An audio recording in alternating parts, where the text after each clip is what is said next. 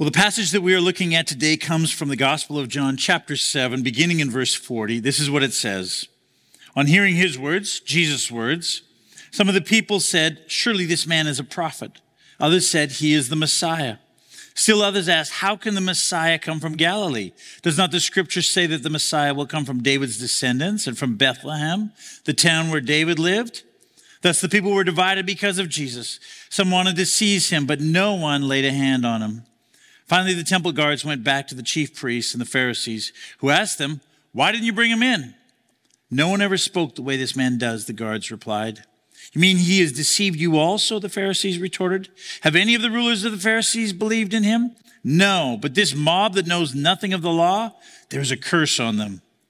Nicodemus, who had gone to Jesus earlier and who was one of their own number, asked, "Does our law condemn a man without first hearing him to find out what he has been doing?" And they replied, "Are you from Galilee too? Look into it.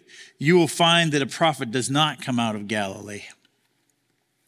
So today we come to the last passage in the Gospel of John in this sermon series that we have been looking through. We've been looking at the life of Jesus in John chapter 6, chapter 5, 6, and now chapter 7. And this chapter ends with a significant problem, with a major problem. Really with a problem that has plagued and caused people troubles for close to 2,000 years. And John points out what it is. He says that after the temple guards had gone and listened to Jesus, and they came back to the chief priests, and they didn't bring Jesus, the chief priests and the Pharisees said, "What? Where is he? Why didn't you arrest him?" And this is their answer. They said this: "No one ever spoke the way this man does. No one is like Jesus." In fact, if you were to make a list of the 3 most influential people in all of human history, or the 5 most influential, or the 20 most influential people in all of human history, Jesus would be on that list. Any educated person cannot deny the kind of influence that Jesus has had on human history. But if you looked at Jesus and compared him to all the other names on that list, he would be utterly unique for one particular reason, and that is because he claimed to be God. And of course, this is the conflict. And this, of course, is the problem. I mean, what do you do with someone who has such a profound effect upon human history and yet claims to be God? What do you make of Jesus? This is the conflict at the end of this chapter in the Gospel of John. In fact, John summarizes the conflict this way. In verse 43, he says, "Thus the people were divided because of Jesus."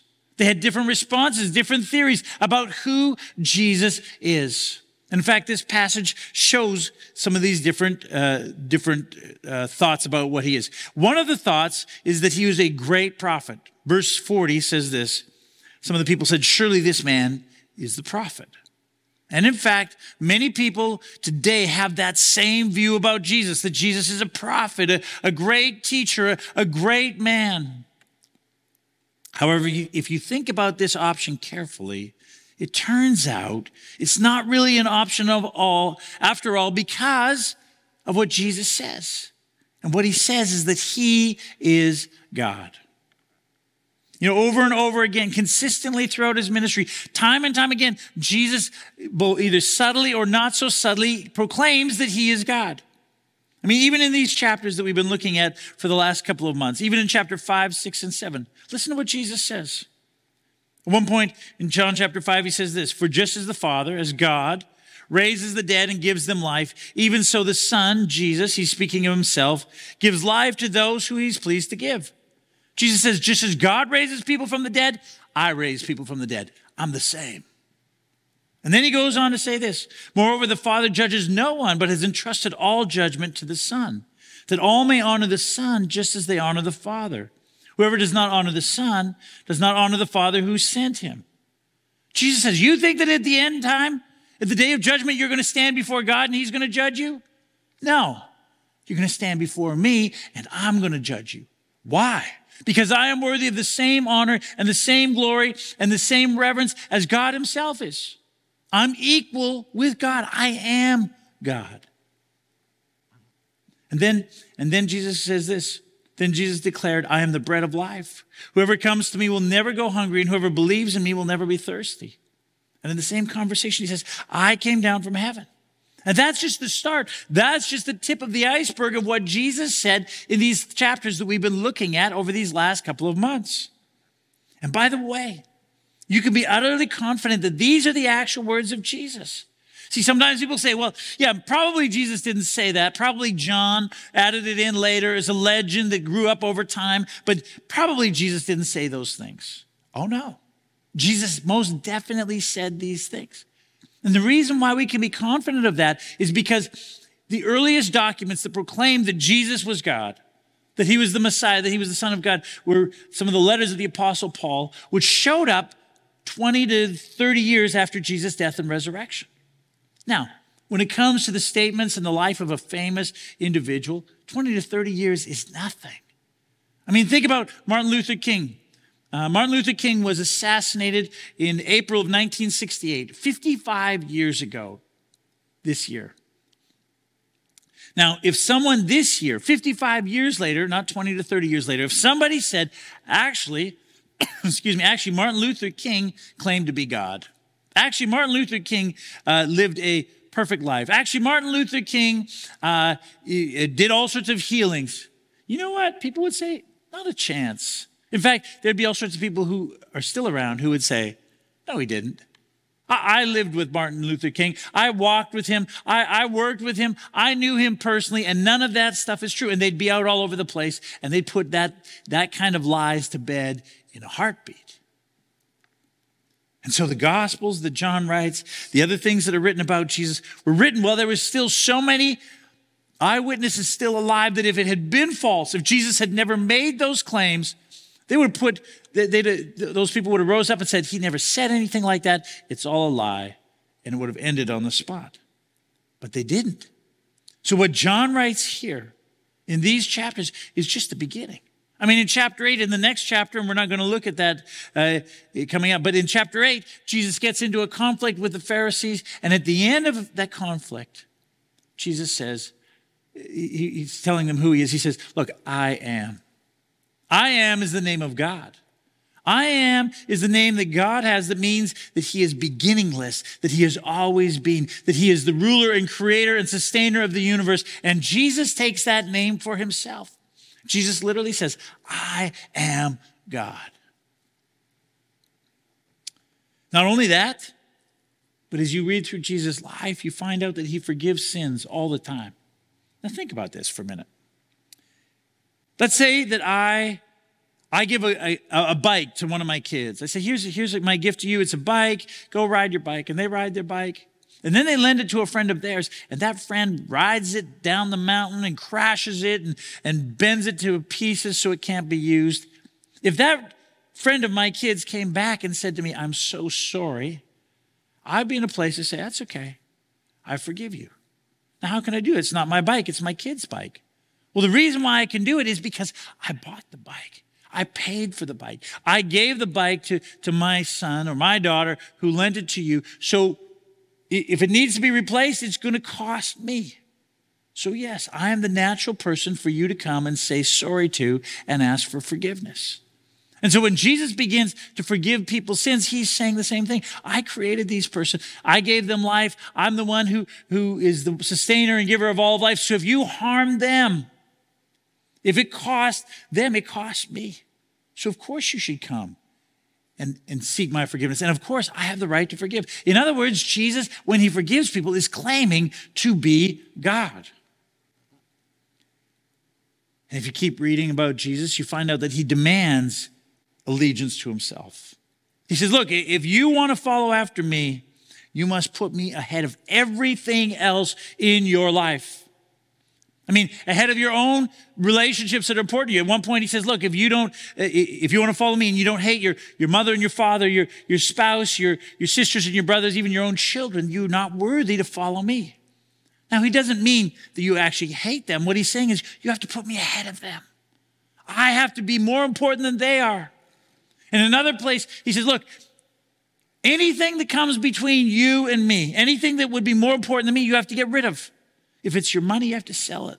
if it's your possessions, if it's something else you have to get rid of it. I have to be first and primary in your life. In fact, he goes on to say, look, I have to be even more important than life itself for you.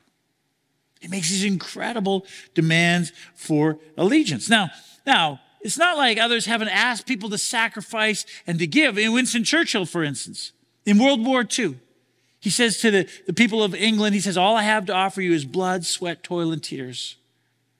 All I have to offer you is that you need to sacrifice. But he says, sacrifice for England. Sacrifice for freedom, for justice, not for me. But Jesus says, you must lose yourself for me. Because I am the ruler of all of creation. All the universe will one day bow down to me because I'm God. And then finally at his trial, before the chief priests on the night before he was crucified, the chief priest asked him, are you the Christ, the Messiah? And he doesn't deny it. In fact, he goes on to say, look, you will see me sitting at the right hand of God coming on the clouds, which was a picture of judgment. In other words, he said to the chief priest, one day I will come and I will judge the nations, and you will answer to me for your actions. Now, let's think about that for a moment. If I were to come to you this morning and stand up here and say, I have an announcement, just to want you all to know I am God. And I am the one who forgives your sins. And you should give your life to me because, I should be the primary person in your life that you give your allegiance to. And I will raise you up on the last day and I will judge the earth. If I stood up here and said that, I bet you I'd empty the room in a minute and a half. You wouldn't put up with that for a second. You wouldn't go home and say, oh, honey, John is such a great man. He's such a brilliant teacher. You'd be like, he's a nut job. And not just me. Imagine if King Charles announced that he was God, or if Albert Einstein said that he could forgive your sins, or if Napoleon said that he was going to judge the world at the end of the earth, at the end of time, or if your neighbor, or if some random guy from Prince George showed up, started teaching that he was God. You wouldn't say, wow, what a great man. Oh, what a brilliant prophet. You'd say, that man is a nut job and a crackpot. You see, you can't say that Jesus is just a great man, because a great man would never say something like that. Nor can you say he was a great prophet. Look, you have to understand what a prophet is all about. A prophet, all of the great religions of the world besides Christianity were founded by a great prophet. It's the teachings of Jesus that set, and what Jesus says about himself, that set Christianity apart from every other religion. Muhammad, Buddha, Confucius, these were great prophets. And they came and they said, look, this is the way to go if you want to know God, follow it.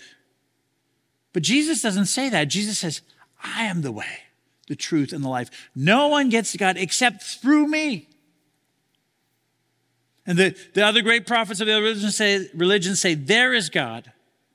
And Jesus says, I am God. And the other great prophets say, this is what you must do so that you can be right with God. And Jesus says, I've done everything necessary so that you can be right with God. You see, the claims of Jesus set him utterly apart from all the other prophets that are out there. The claims of Jesus set the Christian faith utterly apart from every other religion. Every other religion is do this to be right with God. Do it well enough, do it good enough, good luck. Hopefully you work hard enough to make it. But Jesus says, you'll never be good enough. You can't do it on your own. You don't need a prophet, you need a Savior. And that's what I am. I am the Savior. I am God who has come to make a way to be right with me, with God. That's who Jesus says he is. So, no one in good conscience, no one who is reasonable can simply say, oh, Jesus was just a great man or a great prophet. Jesus doesn't really allow that option to you. But then this is where the problem comes in when it comes to Jesus. How do you account for a man who claims to be God on the one hand and on the other hand produces a teaching of such overwhelming wisdom, a life of such perfection and beauty, and deeds of such awesome power that even the temple guards who had seen it all said, no one has ever talked the way this man does. There's no one else like Jesus. What do you do with Jesus? Well, if you can't call him a great man or a great prophet, then what are the other options? Well, there's two other options that kind of go together. They are to say that he's a deceiver, a charlatan, that he intentionally sets out to deceive people, or that he is self-deceived, that he's a lunatic, that he, is crazy. And again, the people in Jesus' day were not naive. They considered these options. Earlier in this chapter, in verse 12, John tells us that some of the people said this about Jesus: he deceives the people. There were some who said, he is a charlatan, he's a scammer, he's a huckster. And still others said this a little later in verse 20. They said, Jesus, you're demon-possessed. In other words, you're crazy. You're self-deluded. And in fact, there are people like that out there. On Netflix right now, there's this series called How to Be a Cult Leader. And it basically examines the tactics and the methods of some of the most famous cult leaders of the past 50 or 60 years. People like Charles Manson, Jim Jones, the founders of the Gateway to Heaven cult. And in each and every case, it's fascinating, if you watch it, to see that these leaders had incredible charisma. They had these teachings that were sort of revolutionary or different. They demanded incredible allegiance from their followers. They basically demanded that they give all of themselves to the cult leaders. And almost in every case, without fail, what they taught and what they led ended up in incredible cruelty and destruction. In fact, if you want to look at it at a massive scale, you just have to look back to what Hitler did in Germany in the 1930s and 40s. Same thing. Charismatic leader, teachings, new teachings, and a demand of personal allegiance to himself that ended in incredible cruelty and destruction. It's the same pattern over and over and over again with every single charlatan and lunatic that's out there. But nothing of Jesus' life squares with that pattern that we see from those people. I mean, look at his teachings, for example. The guards came back to the chief priest and said, no one's ever spoke the way this man does. No one has taught with the kind of authority and insight that Jesus has. G.K. Chesterton, he explains it this way. He says, look, imagine that you're walking in your backyard and you find a key lying on the ground. And you pick it up and say, oh, I wonder what this is for. And you begin to go and put it into every different lock. And it doesn't work, and it doesn't work, and it doesn't work, until all of a sudden you put it in and it works perfectly. Now, you don't have to be Sherlock Holmes to figure out that key was made for that lock by some locksmith who made them both. And he says this is the case for the teachings of Jesus Christ. The teachings of Jesus Christ were given thousands of years ago in an utterly different cultural context than this one, in a pre-modern world. And yet the teachings of Jesus are virtually universal in their application. In every century, brilliant men and women have found the teachings of Jesus to be fulfilling and satisfying and answering the questions of life. And throughout history, the teachings of Jesus have inspired compassion and care, hospitals and orphanages and scientific discoveries and art and all kinds of beautiful and good things. And throughout history, the teachings of Jesus have fit into all these different cultures.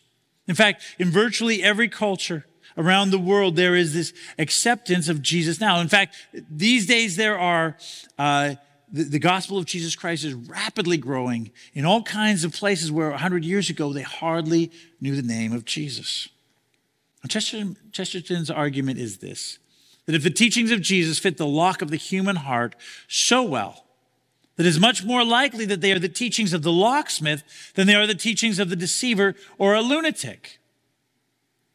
And then consider his life. He lived such an attractive and beautiful and perfect life that he drew all kinds of people to him. Tons of people who adored him and followed him and gave their life to him. Now, There are lots of people who are famous and powerful that draw all kinds of people to follow after them. They have huge fan bases. Some who have millions of people who adore them.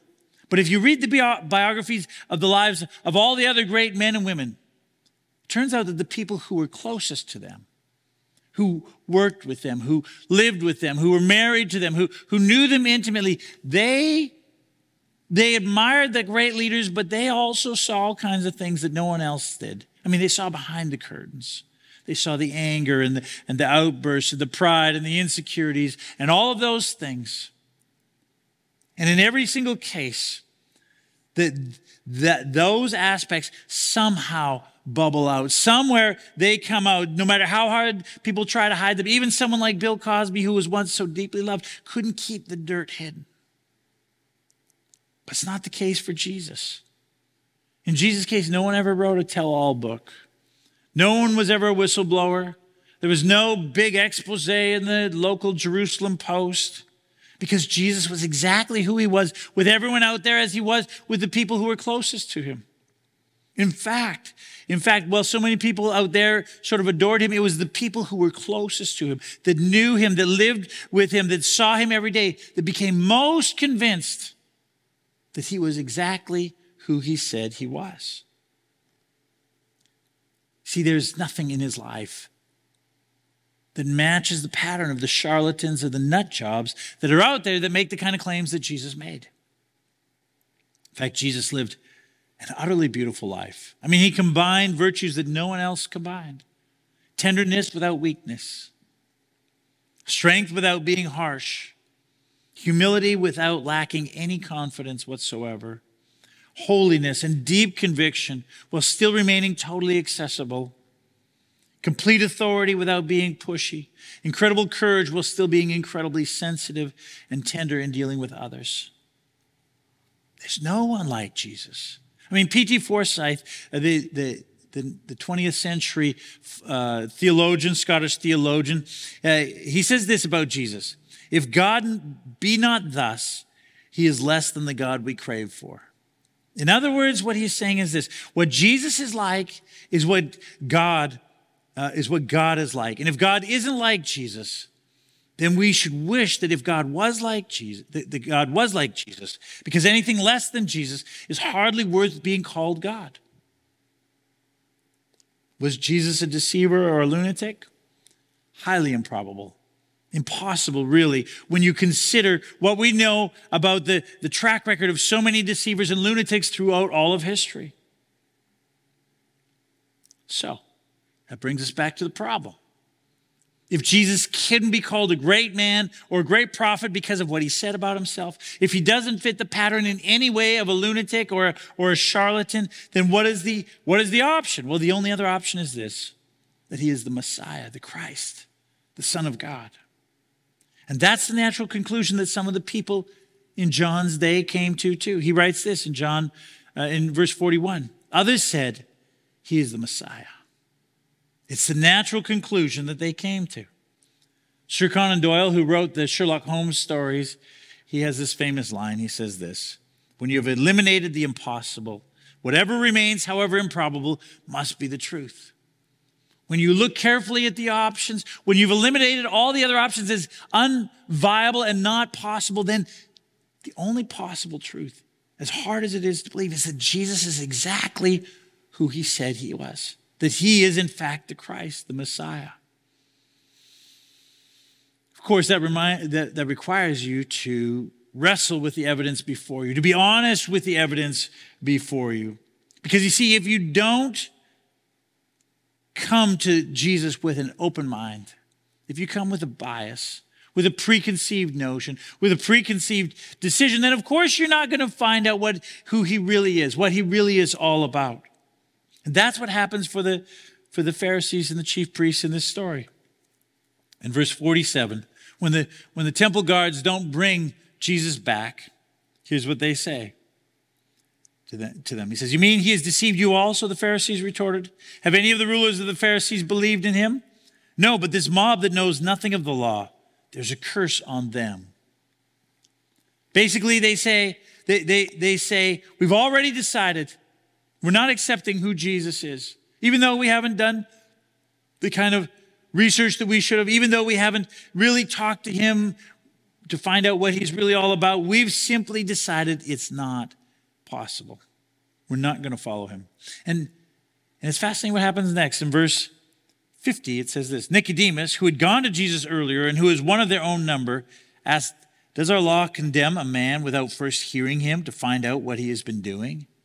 Nicodemus was one of the Pharisees, and he'd gone to Jesus. He'd actually done his investigating. And he argues for what today would be called empiricism, like the scientific method. Like, why wouldn't we follow the evidence? Why wouldn't we actually investigate? Why wouldn't we actually see who Jesus really is? And then we can make a decision. But the Pharisees and the chief priests, they're not willing. So they reply with a personal insult and with a regional insult. They say this. Verse 52, they replied, "Are you from Galilee too? Look into it, and you will find that a prophet does not come out of Galilee." Now, Galilee was considered backwater, Hicksville. No one as sophisticated, as urbane, as educated as they were would come from a place like Galilee. And so they put down Nicodemus and they put down Jesus because he came from Galilee. Never mind that they never did enough investigation to find out that Jesus was actually born in Bethlehem, that he was actually of the house and the line of King David, because they had a bias. They'd already decided. So it didn't matter what they heard after that.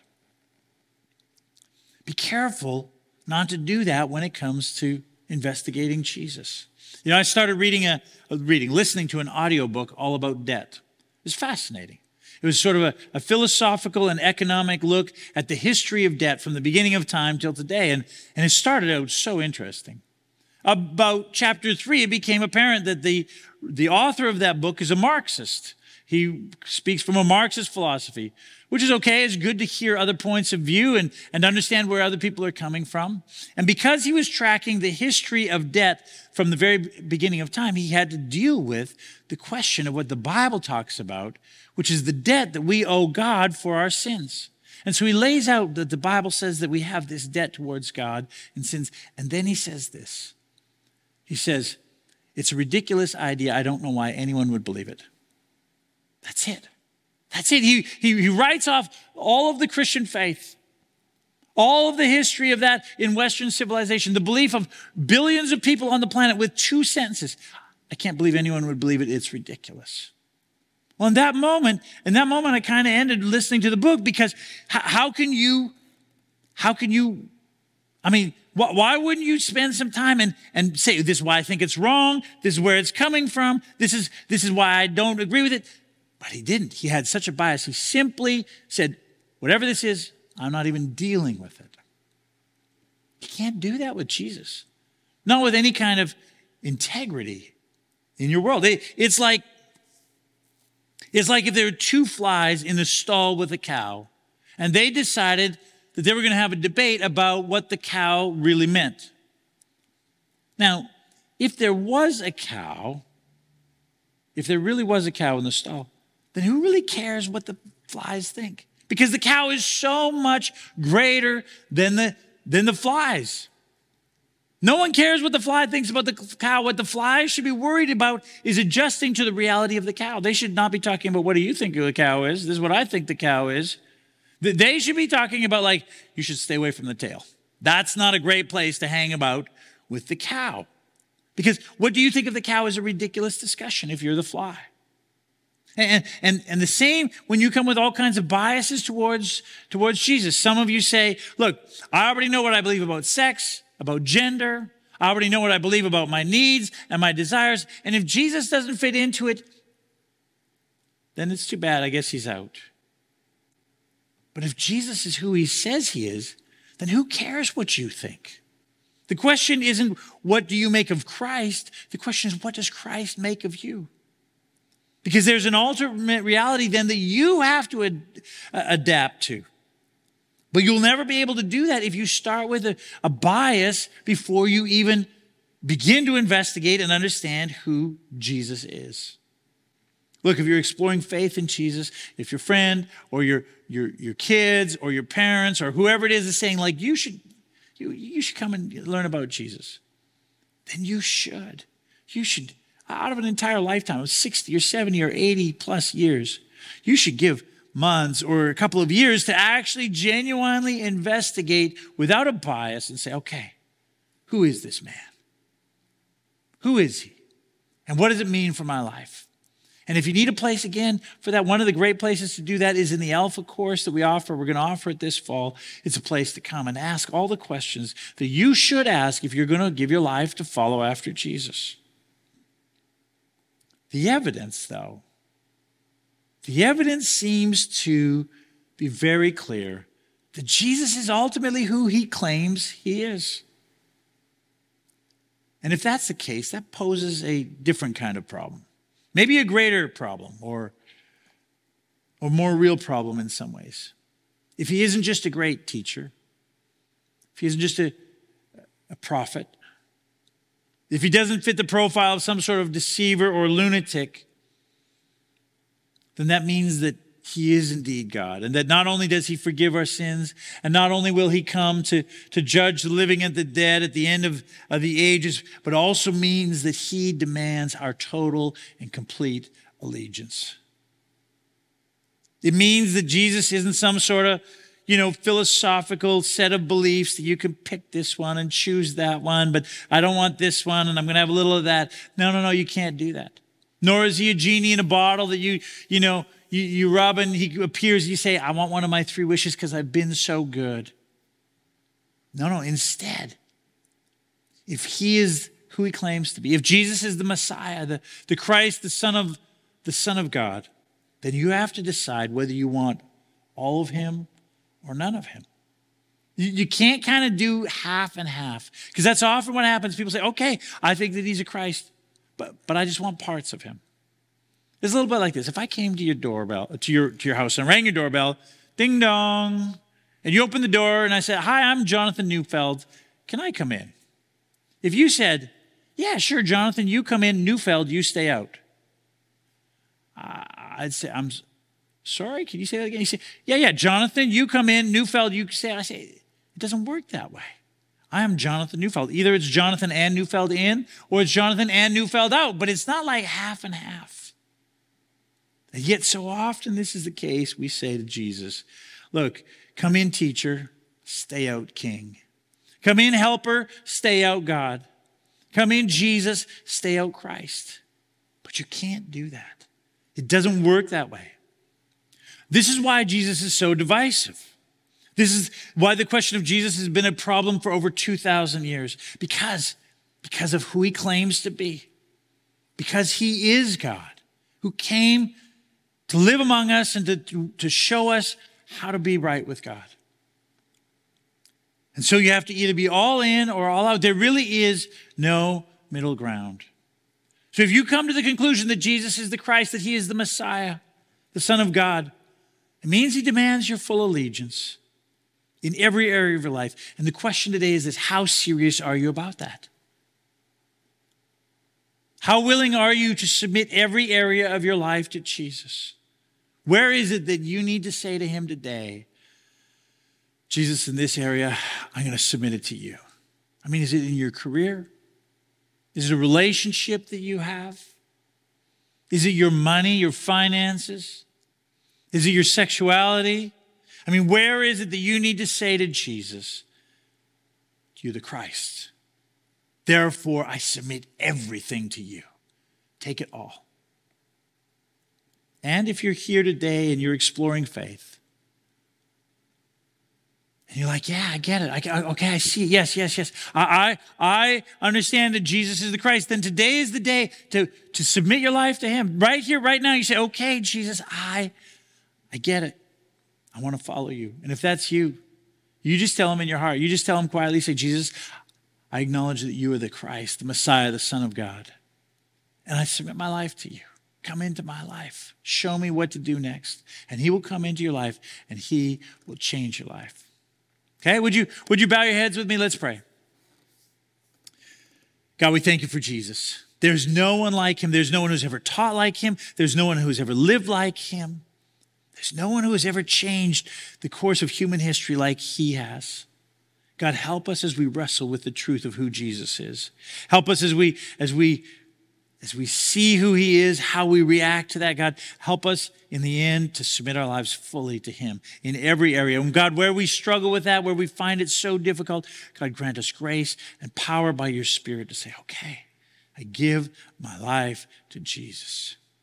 And so, God, today we honor you, we bless you, we thank you for Jesus. We pray it in his precious name. Amen. Well, thank you for coming and joining us again today. I want to send you with these words from the Gospel of John. John chapter 3 and verse 16 says this: "For God so loved the world that he gave his one and only Son, that whoever believes in him shall not perish, but have eternal life. For God did not send his Son into the world to condemn the world, but to save the world through him." This is who Jesus is. This is who we follow. God bless you. Have a great week. We'll see you next Sunday.